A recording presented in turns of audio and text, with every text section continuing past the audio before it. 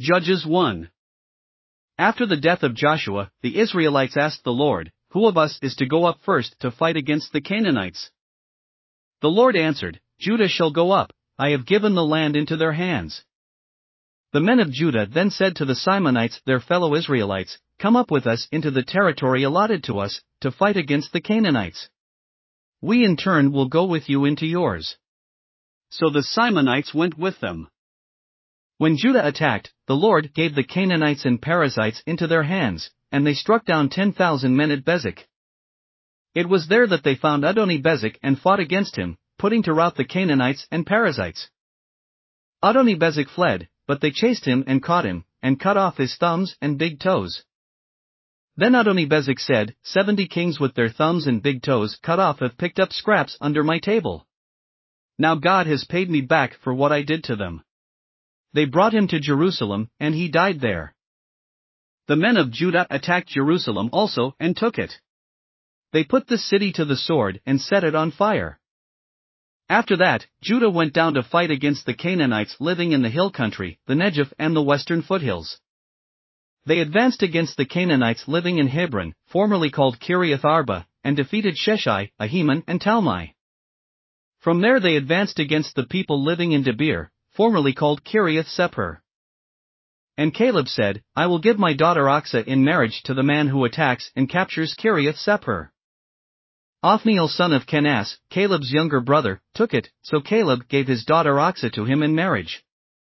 One day when she came to Othniel, she urged him to ask her father for a field.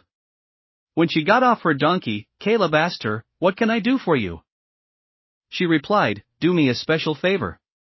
Since you have given me land in the Negev, give me also springs of water." So Caleb gave her the upper and lower springs. The descendants of Moses' father-in-law, the Kenite, went up from the city of palms with the people of Judah to live among the inhabitants of the desert of Judah in the Negev near Arad. Then the men of Judah went with the Simonites their fellow Israelites and attacked the Canaanites living in Zephath, and they totally destroyed the city. Therefore it was called Hormah. Judah also took Gaza, Ashkelon and Ekron, each city with its territory. The Lord was with the men of Judah. They took possession of the hill country, but they were unable to drive the people from the plains, because they had chariots fitted with iron. As Moses had promised, Hebron was given to Caleb, who drove from it the 3 sons of Anak. The Benjamites, however, did not drive out the Jebusites, who were living in Jerusalem. To this day the Jebusites live there with the Benjamites. Now the tribes of Joseph attacked Bethel, and the Lord was with them. When they sent men to spy out Bethel, formerly called Luz. The spies saw a man coming out of the city, and they said to him, "Show us how to get into the city, and we will see that you are treated well." So he showed them, and they put the city to the sword, but spared the man and his whole family. He then went to the land of the Hittites, where he built a city and called it Luz, which is its name to this day. But Manasseh did not drive out the people of Beth-shan or Tanakh or Dor or Ibleam or Megiddo and their surrounding settlements, for the Canaanites were determined to live in that land. When Israel became strong, they pressed the Canaanites into forced labor but never drove them out completely. Nor did Ephraim drive out the Canaanites living in Gezer, but the Canaanites continued to live there among them. Neither did Zebulun drive out the Canaanites living in Kitron or Nahalal, so these Canaanites lived among them, but Zebulun did subject them to forced labor. Nor did Asher drive out those living in Akko or Sidon or Alab or Akzib or Helbah or Aphek or Rehob. The Asherites lived among the Canaanite inhabitants of the land because they did not drive them out. Neither did Naphtali drive out those living in Beth Shemesh or Beth Anath, but the Naphtalites too lived among the Canaanite inhabitants of the land, and those living in Beth Shemesh and Beth Anath became forced laborers for them.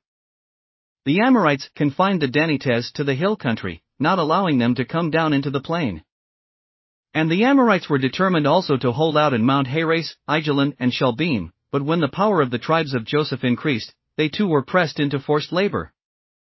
The boundary of the Amorites was from Scorpion Pass to Selah and beyond. Thanks for listening to another chapter of the Bible. At My Faith Fuel, we believe a good coffee fuels your faith and energizes your day. Please visit myfaithfuel.com to explore our delicious coffee blends. Part of each purchase goes to training worshippers around the world. Thanks for listening.